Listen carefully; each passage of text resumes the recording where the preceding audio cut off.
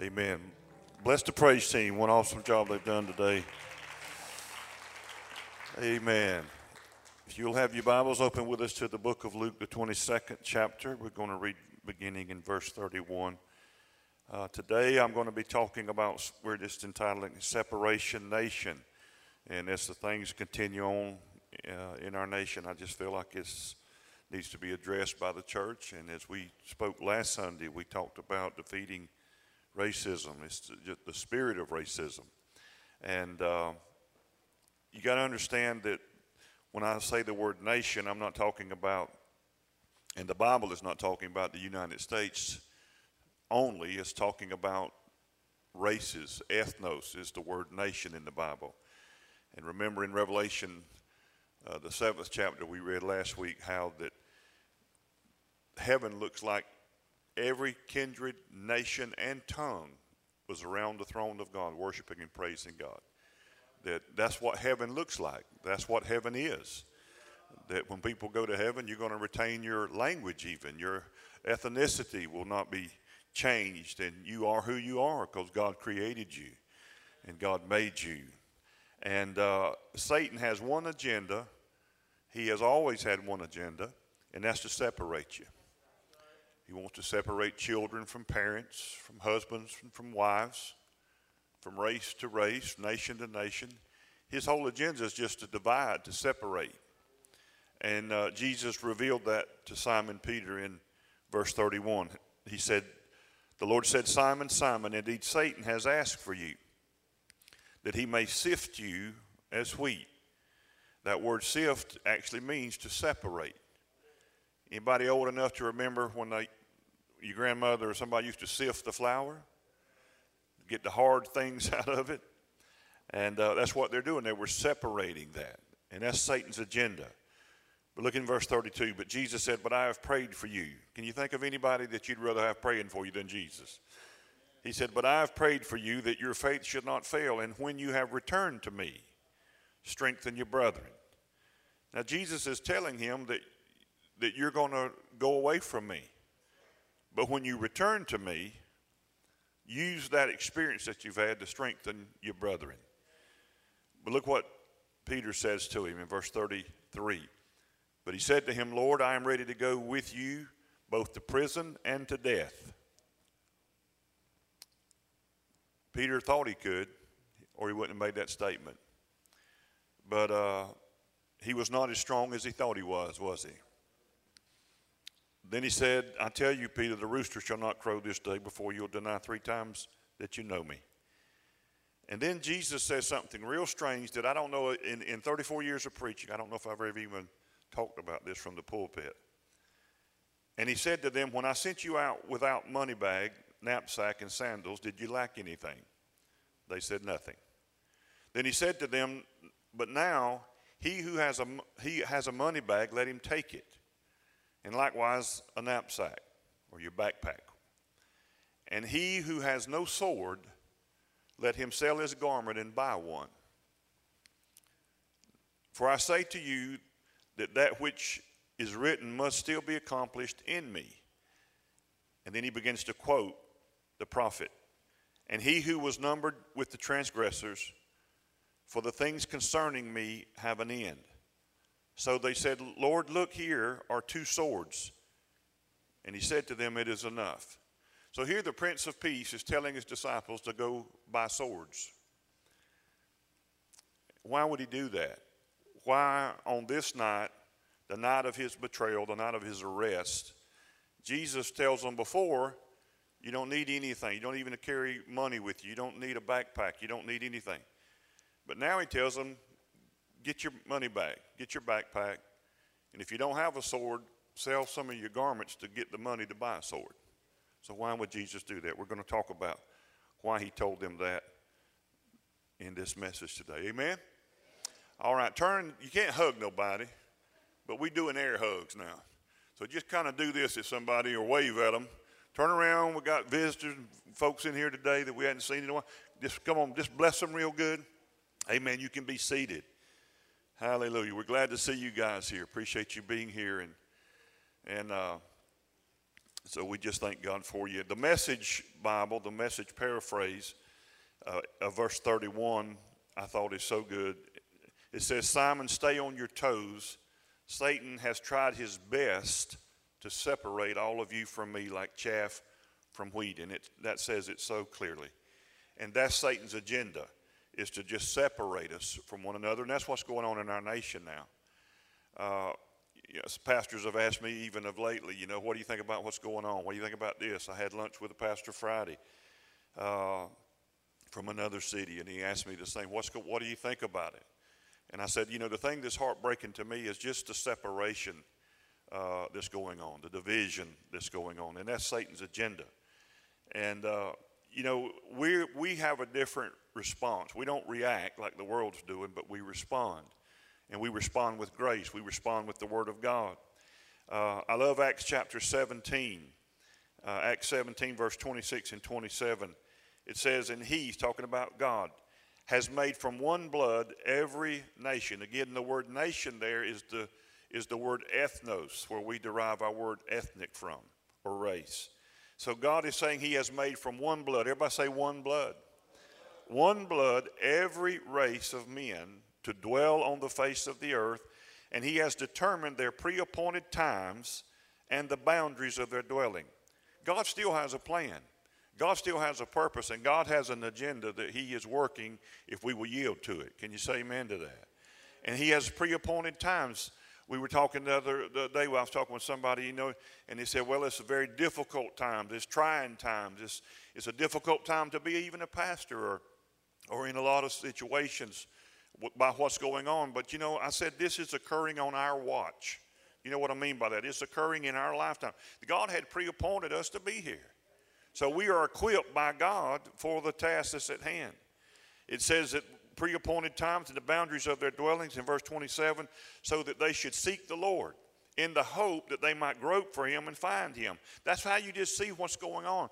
People, they don't even know what they're looking for, but what they're looking for is God. God's the answer to everything that they're all upset about. God's the answer for that. It says that they might grope for him and find him, though he is not far from each of us. God's not far from us. He's right there and he's available to us. I love Ephesians chapter 2, verse 14, 15, 16, and 17. Let me just read that. Paul, he's talking about the division here that was going on between the Jews and the Gentiles, and how that they was this thing to separate them. But he says in verse 14, talking about Jesus, for he himself is our peace. Jesus didn't come to give you peace. He came to be your peace. And he said he is our peace, who has made both one. He's talking here specifically about Jew and Gentile. And he's broken down the middle wall of separation. There's that word again, that separation. That's Satan's agenda. What is the middle wall that had separated? Well, what he's talking about, and he's going to tell us in verse 15, is the law. Having abolished in his flesh, in Jesus' flesh, the enmity, that is the law of commandments contained in ordinances. Why was that an enmity? Not because the law was bad, but because the law depended upon man's perfect obedience to it. And no one ever did obey the law fully except one man, and that was Jesus. Amen? And it says, so as to create in himself one new man. Now let me tell you, the new man that Jesus created is not a hybrid. Jesus did not Judaize. He's not talking about this. Jesus didn't Judaize the Jews and the Gentiles, and he didn't Christianize the Jews. You understand what I'm saying? In other words, it's not a hybrid. Jesus made one new man. In other words, the Bible says in 2 Corinthians 5:17, if anyone is in Christ, he is a what? He's a new what? Creation. Not an old creation with a paint job. He is an absolute new creation. And look what he says. He's made one new man from the two, thus making peace. Peace with what? Peace with God. And it says that he might reconcile them both to God in one body. How's he doing it? Through the cross, therefore putting to death the enmity. And he came and he preached peace to you who were far off and to those who were near. Now, I don't have time. You keep on reading about that. And he talks about that and gets real specific about how that we were once alienated. We were without God in this world, far away from God. And then he said, but you have been brought nigh by what? The blood of Jesus Christ. And you still hear Christians, trying to say, well, we'll get that guy to pray for you. He's close to God. You ever heard that? Or you have Christians that will spend prayer time and will try to get close to God. How are you going to get close to God if the blood of Jesus didn't get you there? What benevolent thing will you do? What act of sacrifice will you offer that will make you closer to God? Can a Christian really get closer to God? No, you can't. What's made you close? The blood of Jesus. Stop trying to get close to God and just start thanking Him that you've been made close to God by the blood of Jesus. Now, I understand I understand that you don't feel close to God sometimes. Sometimes I wake up, I don't even feel saved. Really. I mean, your throat might hurt you. Might not you having a bad day. You having a headache. I mean, you don't wake up every morning. Some mornings we praise God this morning, but some mornings you wake up and go, good God, this morning. Already. I got to go to work. I got to do this. You understand what I'm saying? I understand that you don't feel close to God all the time. You don't always feel, but that's feelings. But that's not where you are. Where in your spirit, the Bible said if any man is born again, it says Paul said you are one spirit with the Lord.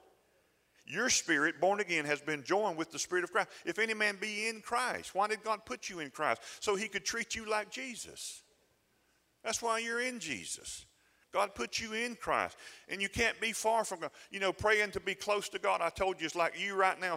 You say, well, let's all, start praying to be close to this building. Wouldn't that be foolish? Because you're in the building. You don't have to pray to be close to the building. You're in Christ.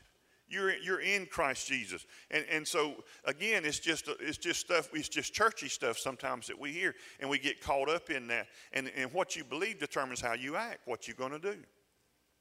There are people that use these passages of Scripture here to teach and believe that this Scripture is actually showing, and I'm not going to spend a lot of time on these things, but to show that God gives Satan at times permission to attack us. In other words, Jesus comes to Peter and says, Simon, Satan has asked that he might have you. The word ask that they translated ask into English for us is a very weak translation. It's actually a Greek word that means to be demanded over for trial. And so how could Satan demand that Jesus hand Peter over to be tried or to come under this test? Well, now listen to me. You've got to remember that when we're reading this is pre the cross. This is before the cross, before Jesus has gone to the cross, before He has died and applied His blood, and before we are in the new covenant officially. You understand the New Testament don't start in Matthew chapter 1, verse 1, right? The New Testament begins when Jesus Christ was resurrected, when He gave His life and God received that sacrifice and He raised Him from the dead. And so that's when the new covenant goes into force, because a testament or a will, the Bible says, cannot go into effect until the person has died. Are you with me? And if you don't read your New Testament Bible in that way, with that understanding, you're going to get extremely confused about some things. Because Jesus preached the law to those that were under the law. Galatians says that. Jesus was born under the law. Jesus preached the law to those that thought that they could be justified by God by observing and keeping the law. That's why Jesus brought the law to its intent and high level. Jesus said, you've heard it said that, that if a man, thou shalt not commit adultery. But He said, I say to you, that if you ever looked at a woman and lusted, you're an adulterer already. How many knows He elevated it right there? He said, now you've heard it said, thou shalt not commit murder. But I say to you, if you've ever hated anybody, you're a murderer already. You know what He did in that moment? He made everybody that listened to Him an adulterer and everybody a murderer. But they were some sitting there before saying, I've kept the law. I haven't ever committed adultery. I haven't ever murdered anyone. So Jesus was declaring the law. In other words, He was showing them the impossibility of you keeping the law to get right with God. In other words, you need a Savior. You need somebody to keep the law on your behalf, and that's what Jesus was there for. He came to keep the law on our behalf and to extend that as a gift to us. And that's what He did. But there are people that use this passage and say, well, God gives Satan permission to attack. Let me ask you this as a parent, or if you're a parent or grandparent. Would you give permission for a vicious enemy whose only agenda is to steal, kill, destroy, permission to attack your kids? Really? But you think God would do that? If you wouldn't do it, why do you think God would do it? You saying you're a better daddy or mother than God is? You see how foolish and ludicrous that is? To say that, but it's taught often in the church. It's taught where God gives permission for say. Listen, the Bible says that Jesus Christ was manifested that he might destroy the works of the devil, not to partner with them. Listen, Jesus called the devil the thief. So if God gave the thief permission to steal, you can't call him a thief because he's working off of permission. You understand? That's why we call somebody a thief, because they took something without permission. Are you with me? So you see how foolish this is. The Bible says that when you're born again, you are now the temple of God. No, you're not. Paul said that you're the temple. And that Christ dwells in you. Christ in you, the hope of glory. Listen to me. Listen how all this stuff is so stupid if you just really look at the Bible. So if you're the temple of God, if we're the temple of God, individually and collectively, and Christ dwells in me, for God to give Satan permission to attack me is literally him giving permission to the devil to attack Jesus, because he's in me. Do you see how crazy that kind of stuff is? This is prior to the cross. So you got to understand that Jesus warns Peter that Satan has this agenda, and it actually says that he has demanded over trial. He has asked that he might sift you, separate you. And listen to me, the word you there in the Greek that is translated for us into English is plural. So he's literally telling him that Satan's agenda here is to separate all of you this night from me. And he wasn't talking about just physically for a moment or for a night. He was talking about to separate them relationship-wise. And that's Satan's agenda. That's really the impetus behind the spirit of this COVID-19 thing, is to just separate people from one another, separate you from God, separate you from church, separate you from friends and family. Come on. And it has done that to some degree. You have to agree with that, right? It's separated. And I understand people are afraid and they don't know what to believe, and they hear this and they read that and they don't know who's telling the truth and what's actually going on. But we do know that the agenda of the enemy is to separate you. And so it's not enough that the enemy would try to capitalize off of and what it is just bringing the spirit of fear. That's not from God. But so now that wasn't enough. So now we've got to raise up, try to separate the races. And best I can tell, it ain't slowing down none. Just had another tragic thing happened in Atlanta. Police chief resigned immediately. I don't blame them. They don't pay enough to be under that kind of pressure. You know what I'm saying? But so we see the enemy. You know, you understand that like Ron Parsley used to say that, there's a devil loose on the planet. This is not heaven yet, right? We're ambassadors for Christ. We represent that. We're citizens and saints of a different kingdom. But we're in this world, but we're not of this world. Amen? And so that's his agenda through so much of this. It's just to separate people.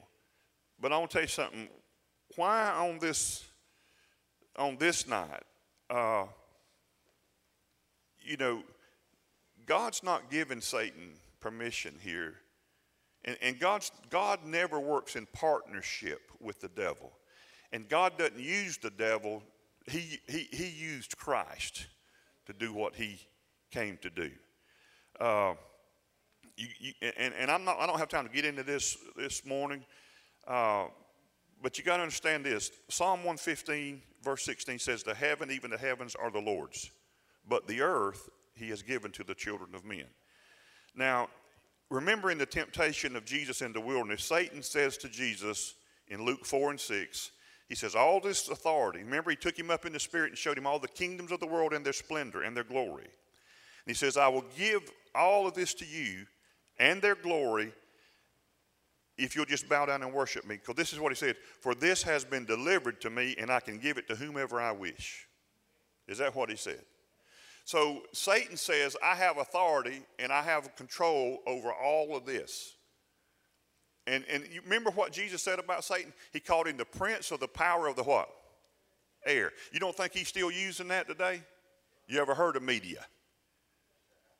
Now that doesn't make every single person that's in the field of media evil. But I want to tell you something. Satan is using, you understand the power of words? They have life and death. Words, the Bible says, have life and death. So if you have power of the airways to transmit death, then the enemy agrees with that. You understand certain things are attracted to certain things. It's kind of a gross example, but if you don't have to pray for flies to come to a dead carcass. They'll come. Just throw something dead and watch the flies get attracted to it. You know, go look at your trash can that's sitting outside and see if there's not flies buzzing around it. You understand? There's something that attracts them to decay. When you declare death, negative, when you speak those things, there are things that are attracted to that. You understand? But conversely, when you speak the word of God, that's why I was feeling it so strong this morning for somebody in here while they were singing. It was on that second song. And I felt it so strong out of Ezekiel 37, where the Spirit of the Lord pulled up this prophet Ezekiel, who was depressed, who didn't even have the strength to stand. And it says the Spirit of the Lord lifted him up and set him down in a valley of dry bones. And it says they were very many dry bones. And then it says this, and they were very dry. It's like, my God, we get it. Now, if you got a dead person there, you could kind of believe that God could raise somebody from the dead. Maybe if you could even extend that kind of faith, well, yeah, God could raise them from the dead. Let's pray for them. But when all you got is bones scattered, ain't nobody coming to pray for the raising of that. In other words, it's hopeless. There might have been a day, but it ain't today. And then God sets him and he carries him on a tour all around the valley full of dry bones. And these are human bones. And God says to him, son, can these bones live? He don't even have the faith to answer God. In other words, he's scared to say no. Really, that's my opinion. But he don't even have the faith to say yes. He just says, Lord, thou knowest. In other words, only you know. I can't even answer this. Only you know what's going on here. This looks so bad, so dry, so impossible. I just better not say nothing. Only you know. Lord knows. You ever heard that? Lord knows. You know, you look at a situation. Oh, God knows. Lord knows. Lord knows I told him. Lord knows I did. And he said, you got something to do about this. It's like, what, God? He said, speak to the bones.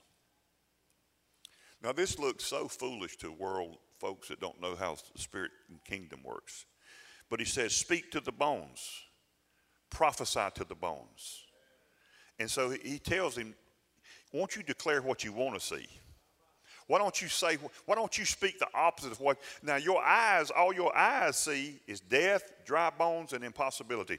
But your heart with God sees the word of God. Why don't you just speak out the opposite of what you see with your natural eyes? And so he starts to prophesy, and he said, bones, you shall live. You shall come together. Flesh shall come upon you. Sinew, muscle, strength, ligaments, and tendons, and you shall stand up. And so he starts prophesying all this.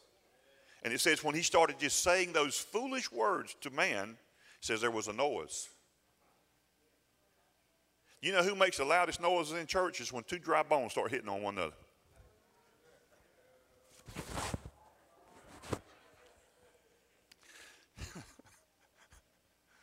That just slipped right out before I thought about it. You get two dry bones, boy, you can make a racket, but people covered in flesh, you ain't going to make much noise. Sometimes we get scared because of the noise. Sometimes you start praying and prophesying and speaking things that God wants you to, and the first thing you'll hear is noise. And then it says there was a rattling. But then it says this, but then there was a coming together, bone to bone. ligament to tendons and muscles. And then he says, why don't you now prophesy to the wind? Who is he talking about? That's the Holy Spirit. He says, come, O wind, and blow upon these that are slain. And the Bible said an exceeding great army stood up in the middle of that valley. Now, it was prophetic. I understand the specific prophecy here is about Israel and the nation that everybody thought was a dry bone and could never even exist. That's what God was saying to Moses that day when his people was in 430 years of bondage in Egypt, and they were slaves, and God shows him a bush that burned, yet it was not consumed. That was Israel. They were on fire. They looked dry. They burned, and they should have been snuffed out and gone, but they were still there because God had declared them so. And there's things in your life that could be so dry, so disconnected, so impossible. But you got to do more than just say, oh, Lord, you know. You have to reach down in the Word of God and begin to declare what God says that it should be, that it will be, and that it can be. And we got to do this for this nation. We got to move in the opposite spirit that this world is moving in. We've got to say things out of our mouth, whether we're recorded or whether it's on Facebook or whether somebody listens or not. But in our time of prayer with God, and we got to prophesy to the bones. We got to call and say, come, O four winds, blow upon this nation that is slain. Come, God, let us come together again. God, remove this dryness from us. Remove this separation that has happened to us, scattered bone to bone. God knows how to put it back together. God knows how to put this nation back together. God knows how the wind of God to blow upon this nation and cause a move of God. You're talking about transformation movement. God's always been a moving God. You got to understand that God gave authority to Adam, but Adam gave that to Satan. But thank God the last Adam came to take it back, and he did. And he was successful. Amen? Amen. There's a lot of times when I preach grace and talk about the grace of God, one of the things I'm always hit with, I may talk about it in the next few Sundays. You know, I always get here. This is most how often it's put to me. What about Job? Like Job is the Achilles heel of the Bible for them. You know, they got, well, what about Job? And I would say to you that the book of Job is one of the most misunderstood books in the entirety of the Bible. But I don't have time to unpack that today or talk a lot about it. But I have wrote articles about that under that very title. So it's not a commercial, but go to that if that's bothering you. What about Job? Go to Dale Young, DELLYOUNG.net. And you can look through archives of our blogs and you can see that article. What about Job? And you'll see all the scriptural proof there and where we address it even in a concise way in that article.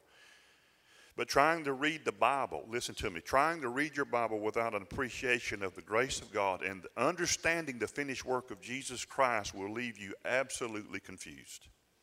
You got to see everything through the lens of Christ. We don't study the Bible to know the Bible. We study the Bible to know Jesus. And the Bible from Genesis to Revelation is about Jesus. That's why people get so confused about the book of Revelation. They think it's the revelation of the Antichrist or the revelation of the tribulation or the revelation of this or revelation of that. They don't even read verse 1, chapter 1. The Bible says Revelation is the revelation of Jesus Christ. It's his revelation. It's not John's revelation. John was given it to write it and give it to us, but the revelation is Jesus' revelation. And Jesus is revealing to us his revelation. And he speaks that revelation in the language of the Spirit.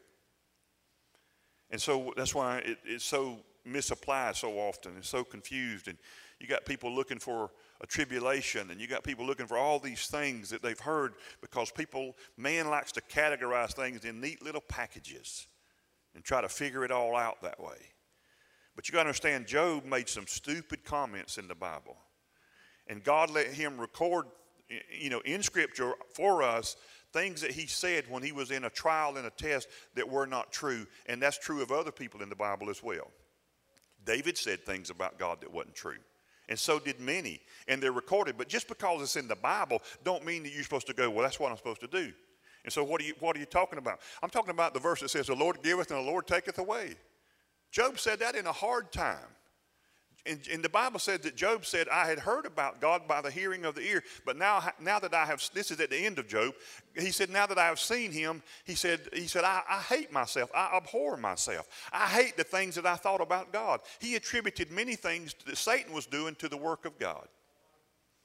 And so you got to understand that Job lived after the Tower of Babel, right after that, but he lived before Abraham even came and was born. And Job makes comments. He mentions Adam in his book, and he refers even to the flood. But he don't mention anything about God's covenant with Abraham or Isaac or Jacob.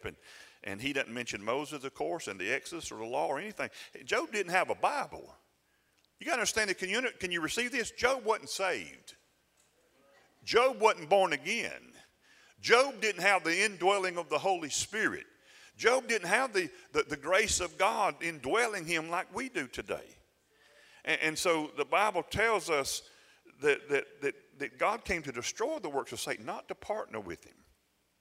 So, you know, I almost can hear Satan whispering to a lot of people, don't go running to God because you're in this trouble, because God probably gave, Satan permission to attack you. Look at Job. Listen, Job is only mentioned one time in the entirety of the whole New Testament. And James chapter 5, verse 11, but I want to read it out of the Message Bible. This is what it says. It says, what a gift life is to those who stay on course. You've heard, of course, of Job's staying power, and you know how God brought it all together for him at the end. That's because God cares right down to the last detail.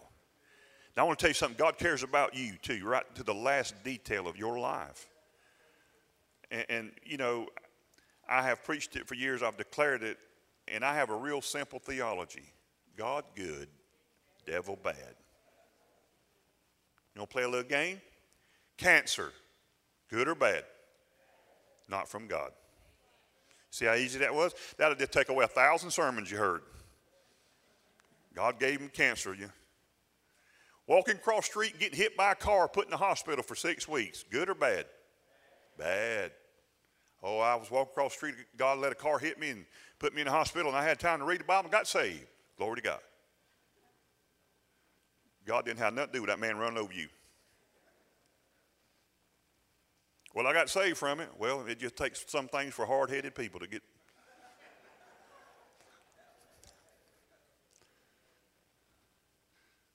God is the author of your faith, not the author of your pain or your trouble. Pain is not your Savior. Trauma and death, that's not your Redeemer. Jesus is. Last thing, I got to hurry.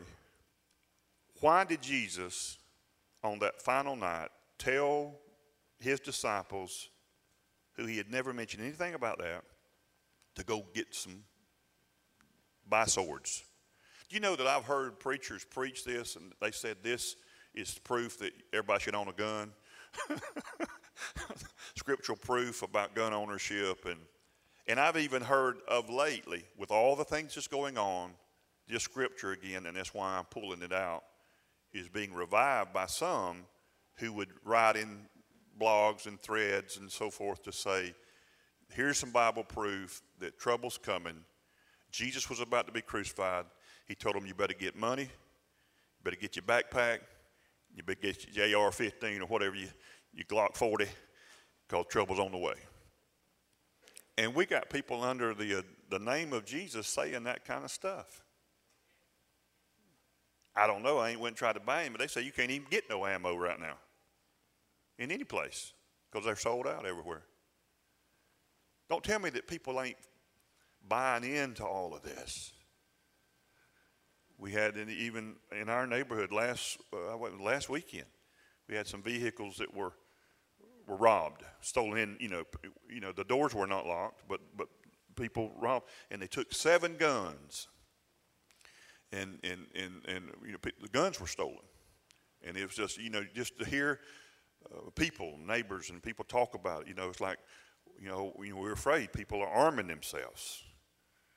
I was talking to, one of the people in the development, and he said, if you hear shooting over here, I'm going to be shooting back. And I'm not saying you shouldn't have a gun. I'm not going to get sucked into the quagmire of that debate. All I'm saying is that's not what Jesus is talking about here. That's all I'm saying. I'm talking about the Bible. I'm not talking politics. I'm talking about the Word of God. So Jesus tells them, that you need to buy some swords here. Now he's about to be arrested, so I can see where it would get confusing to people. But what you got to understand that verse 37 of Luke 22 says this, and Jesus says that this was a prophecy from the prophet, and he was numbered with the transgressors. And Jesus said, and I will tell you that this must be fulfilled in me. And so Jesus wanted swords, but then they, and we don't know how long of a space of time, but when Jesus tells them to go get swords, the very next verse, they hold up 2 swords. And they go, look, Jesus, we've got 2 swords. Jesus said, that's enough. Now, there's other commentators that will translate this actually 4 different ways, but the consensus is that the proper translation is Jesus said, those 2 swords that you have, that's enough. Now, if he was going to try to match swords with them soldiers that he knew in the spirit that was coming to arrest him, 2 swords would not been enough. But Jesus says those 2 swords, yeah, that'll do it. That's enough. And then they leave and they go out into the Garden of Gethsemane there to pray. Now, Judas is the one, right, that is betraying him, Judas Iscariot. He's betraying him that night. And he has done sold him out to the Sanhedrin. And so they have sent a group of soldiers. Not only did soldiers come, but the other translation of the scriptures in the gospel say that people came with lanterns and with weapons. And the soldiers came armed with swords. And they came to arrest Jesus. And Judas said that how you really know that you're arresting the right guy is I'm going to give him a kiss on the cheek. The kiss of betrayal is known as. And so they come to arrest Christ, and so when Jesus knows that this is about to happen, even down in Luke 22, verse 49, when they come out there and they see this mob approaching them, when Jesus' followers saw what was going to happen, they said, Lord, should we strike with our swords? In other words, we've got the swords, let's pull them. And apparently they did. Now, we would not know through Matthew, Mark, and Luke who it was who cut off Malchus's ear. But John, pulls the cover off of it and identifies the perpetrator as Peter. That doesn't surprise us, does it? That Peter would be the one. And let me tell you something this. Peter was not trying to cut the guy's ear off, was he? What do you think Peter was trying to cut off the guy? His head. He was going for the neck. But the guy had the good sense to duck. And he lost an ear. And the Bible in John says his name was Malchus. And Jesus actually, and this is what's amazing to me. Now, listen, everything in the Bible is there for a specific reason. And Jesus did not do or say anything haphazardly. And for Jesus to instruct them to get swords on this night, and 2 swords would be enough. He had a purpose and a specific reason for doing so. And so, do you really think that Jesus was looking for a rumble in the garden? I mean, do you really think that he, I don't think so. The men who came to arrest him, they had swords, and one translation in the Gospels in another place said they had clubs. And if Jesus wanted to fight with them, 2 swords wouldn't have been enough to take on that kind of an attack. But listen, Jesus was not looking for a fight. Jesus was looking for an arrest. Whose arrest? His own. See, Jesus wasn't found out there having a Sunday school lesson when them soldiers marched into the garden. Listen, now, you and I, we read the Bible through kind of a Christian mentality, churchy, Christian. I'm not saying that's bad. In other words, but I want you to think about this scene, though, from a secular, non-biblical, non-prophetic way. So when these soldiers come, and they've been drug out there by this Sanhedrin, these Jewish leaders, but the soldiers come, they're going to have a reason to arrest Jesus. Now, if he's out there just teaching the Bible, he's not going to get arrested. Y'all following me? But if he's out there looking like their leader and they're armed and they're plotting to take over, Jerusalem, then that's cause for arrest. They caught you driving dirty. You understand what I'm saying? You got swords on you. So when they go out there, Peter's done pulled the sword, and whoever the other apostle that's got the sword has done pulled, and they said, shall we strike? Now the soldiers come and they see a leader and they see armed guys, and that's enough right there to arrest. And when they see that, when the other disciples said, shall we strike swords, apparently Peter had already decided to, being himself, and he cuts the guy's ear off. One of the most amazing things to me is Jesus would put that in, the Holy Spirit would put that in the Bible for us. Why? And not only would he put that in the Bible, but he puts that Jesus said, enough. Stop it. Now, John says that Jesus walked up to the soldiers and said, whom do you seek? They said, Jesus of Nazareth. Jesus said, I am he. It said when he said, I am he, it says they all fell backwards. Benny Hinn ain't the only one who can do this. And I don't mean that in a negative, bad way. I'm just saying the power of God can put you on your back, or your front, or your side, or whatever. Some people don't understand that. But here's lost heathen people. They wasn't in a prayer line. They come to arrest him, and they all fell on their back. Now, I don't know about you. You got to see the hand of God in this. But if I'm a soldier and I'm armed to the teeth, and that guy just said, I am he, and the power of God knocked me down, I'm going to turn and go back the other way. I'm not trying to arrest this guy. But it shows that God's involved here, because they get back up and they ask again. And Jesus said, I ask you a second time, whom do you seek? And they said, Jesus of Nazareth. And he said, I have already told you I am he. He said, now take me and let these alone. Take me. Oh, man, that is so prophetic. Take me, let them go free. That's what he said. That's what he did for every one of us. Take me. Put me on the cross. Let me pay for sin. Let me die for sin. Take me, let them go free. We sung it this morning. Him who the Son sets free is really free. Free indeed. Amen? Come on, give him praise for that. That's a good spot to praise him. You leaving in the middle of my sermon? How dare you? My little sweet wife. She's actually going to work. Bless her heart. One of us have got to work. Hallelujah. But he says, take me, let them go. Judas comes up, kisses him, just to confirm that this is the guy, and they arrest Christ. The only reason Jesus told those guys that those two swords will be enough, it will be enough so that the prophet's prophecy that I will be numbered with transgressors, that meant more than him hanging between two thieves. He had to be numbered as a transgressor. In other words, he was charged with that. That's what it means. He was charged as a transgressor, but he was not that. But Jesus, everything he was doing, he would often say, let this be done so that the prophecy may. When John didn't want to baptize him in the River Jordan, he said, let it be so that the prophecy can be fulfilled. Jesus fulfilled over 400 prophecies of himself. You understand what the Spirit of God did? And so that's why he did that. And I want you to understand something. Because they had a pair of swords, Jesus was arrested. And listen, and because he was arrested, he was tried in a mock, horrible trial. And because he was tried, he was crucified.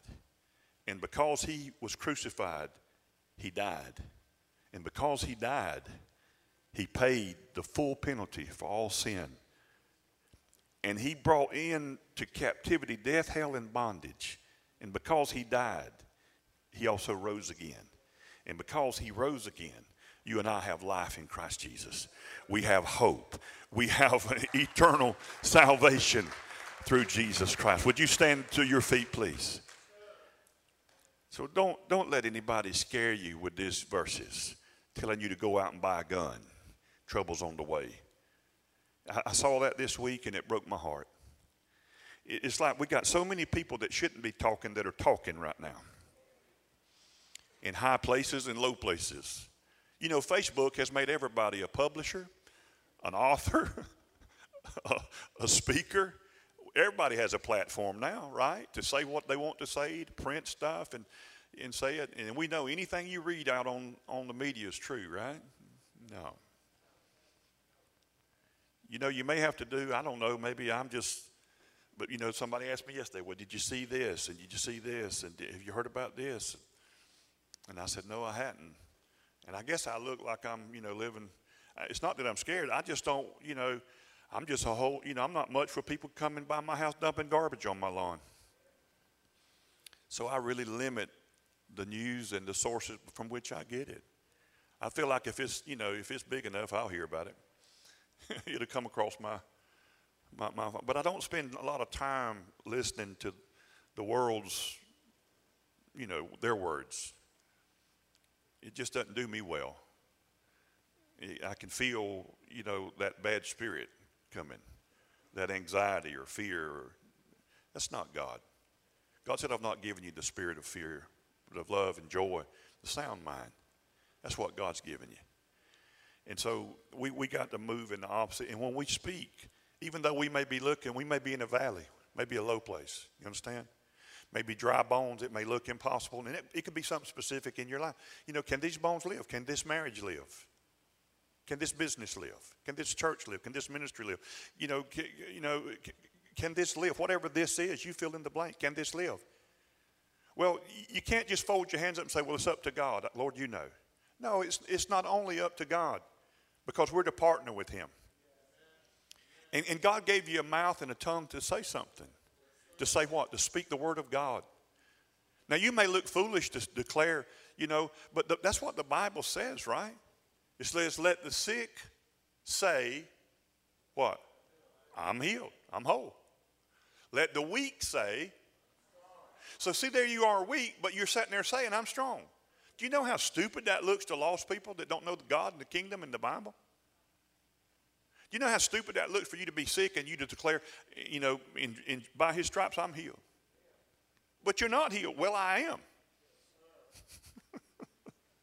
Let the weak say I'm strong. Let the poor say I am.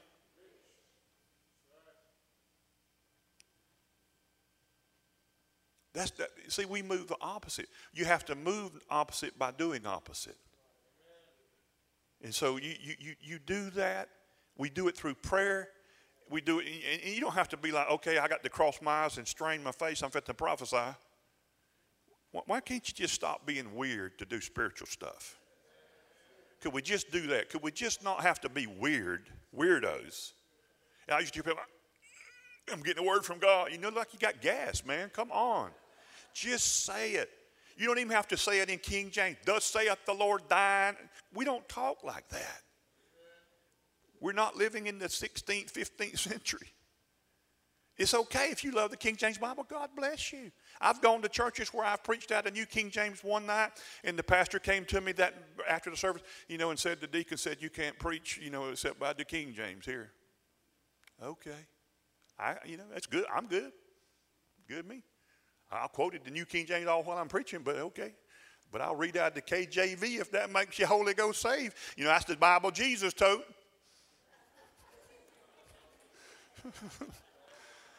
Now, if you think he toted that one, meet me in my office after church today. We've got some work to do.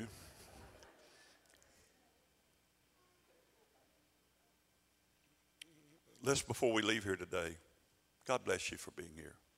Can we just pray for our nation? That we don't allow the spirit of separation to separate. You know, I care about what's going on in your life specifically. What's going on in your family. I see it all the time. I see it sometimes even in my own family. where the enemy comes and tries to, and it's just stupid stuff on one hand, but it's big stuff to other folk, but he tries to separate us, try to separate. You know, there's times I'm trying to separate my children from me, grown children from me. I mean, one time I told my kids, you know, I said, man, you know, if y'all ever just say, I'm done with you, Daddy, I said, I'm going to tell you what you're going to find in your front yard. Now, I ain't never had to do that, but I've done pretty close to it. I said, but you know what I said? I've seen a lot of things in my family and my family up the hill. You know what I mean? Dad, granddad. I said, but there's some things I'm not going to allow in my family. I said, so you can tell me to, you know, go to heaven, take a U-turn or whatever you want to do. But I said, I'm your daddy. So I said, this is what we're going to do. If you ever do that to me, this is what I'm going to do. I'm going to put a pup tent in your front yard. And I'm going to go in that tent with a Bible and a bottle of water. And I'm going to fast and pray till this thing's broken until we get it right. And, you know, and I said, now, that'd be your yard, so you can get the police to drag me off if you want to. But I said, that's what we're going to do. And all my youngins know I told them that. And they knew I wasn't playing when I said it, because we was dealing with something years ago at that time. Now, I've had to go in my kids' house before when them grown, and I remember, you know, loving them or kissing them on the cheek when they didn't kiss me back. And I've had to say I love you when they didn't even say nothing back. But you got to know what's worth it. And you got to see that it's not just that person, it's the spirit behind that that's trying to separate things. And it may not happen overnight, but God will restore. Why? Because we have been given, the Bible says, the ministry of reconciliation. That's the only ministry you have, is the ministry and the ability through the Spirit to reconcile, to be reconciled to God, therefore be reconcilers to other things. Reconcile situations in family. Now, I understand there's people, I understand that, but you got to understand that's the motive behind all of this. And I'm just saying to you as a pastor, and a person that lives in the same world you do, don't let these things separate us. Just don't let these things separate us. Absence does not make the heart grow fonder. Absence makes the heart grow suspicious. It really does. The longer you're away from, talk to one another. We've got all these devices and stuff. And Ken was telling me the other day, you know, and he's such a blessing about it. Just to shoot a little text and say, man, thinking about you. Love you. Praying for you. We got these devices and we get too busy to even use them for that kind of good stuff. That's good stuff to use, just to boop, get a little text. Praying for you, Pastor, love you. What's that going to do for you? That's going to make you smile. That's going to make you thank God. Just thinking about you, just praying for you, just believing God for you today. You know, and I ain't talking about some fake stuff. You know, people, well, remember me in prayer. They don't never remember me in prayer. That's why a lot of times if you ask me, Pastor, I just need you to pray for me, I say, well, what are we praying about? And I pray right then. Because I'm apt to forget it when we walk away. And it's okay to be caught praying in public. It'll be all right. It'll be okay. And just to pray. You don't have to get loud. I remember one time I had this guy, I carried lunch. He was a mighty man of God. And I done heard about him. And he would go in a restaurant, especially with a, you know, pastor sometimes. He'd play this on him. And he was sitting in a restaurant. And he'd just say, he just out loud, and I ain't saying, he did this. I know for a fact he did this. And he would just be sitting at a restaurant with this pastor or this man. And he would just say, I'm in love with a man. And then, I'm talking about in a restaurant. And then, of course, everybody in the restaurant stops what they're doing to look what has this guy saying. And then he would just let it for effect. And then he would say, and his name is Jesus Christ. He would do that. So I took this guy to lunch at the Western Sizzling, and it hit my mind about the time we got in there, first time. And I said, Bob, and I said, I'm going to tell you something. I said, outside the pulpit, I am a shy guy, man. I don't talk. I'm pretty shy. That gets me in trouble sometimes because now when I'm in the pulpit, I'm going after it. But otherwise, I'm pretty quiet and just reserved. So I said, don't do that, man. I'm telling you, I'm walking out. If you even start, I'm gone. And he could tell I was serious too, man. I said, you'll be finding your way back to the motel with a taxi because I'll be gone. And you don't have to do that. Hey, if that's your personality, do it. Just let me not be there when you do it. But just move with love, grace, and mercy. Just speak to dry bones and declare what God says, even though you can't see it now. Let's pray for the nation. Let's pray against this separation. Father, we absolutely are loved by you. And we thank you for your love towards us, that you would love us so much, this world, that you'd give Jesus. Now, Father, we rebuke what's going on in our nation, the violence, all the things that are trying to separate us. Father, let us remember that we are one new man in Christ. We are a new creation, a new race that's never existed before. And Father, we pray that we would be your mouthpieces. We would speak. We would prophesy to the wind. We would speak to the bones. And when we open our mouth, it will not be with fear, dread, and confusion and doubt, but it will be with faith and purpose. We would speak, God, the word of God, your word. We would declare, thus saith the Lord. This is what God says about the situation. And so, Father, we pray for our nation. We pray for those that are hurting and have been hurt. And we pray that you would bring that spirit that only Christ dwells, unity, the spirit of unity, the spirit of reconciliation that is in the mouth of every one of these believers. May we speak that, may we pray that, may we prophesy that, may we declare that. In Jesus' mighty name. Everybody said amen if you agree. God bless you today. We love you. Go have a wonderful day in Christ. God bless you.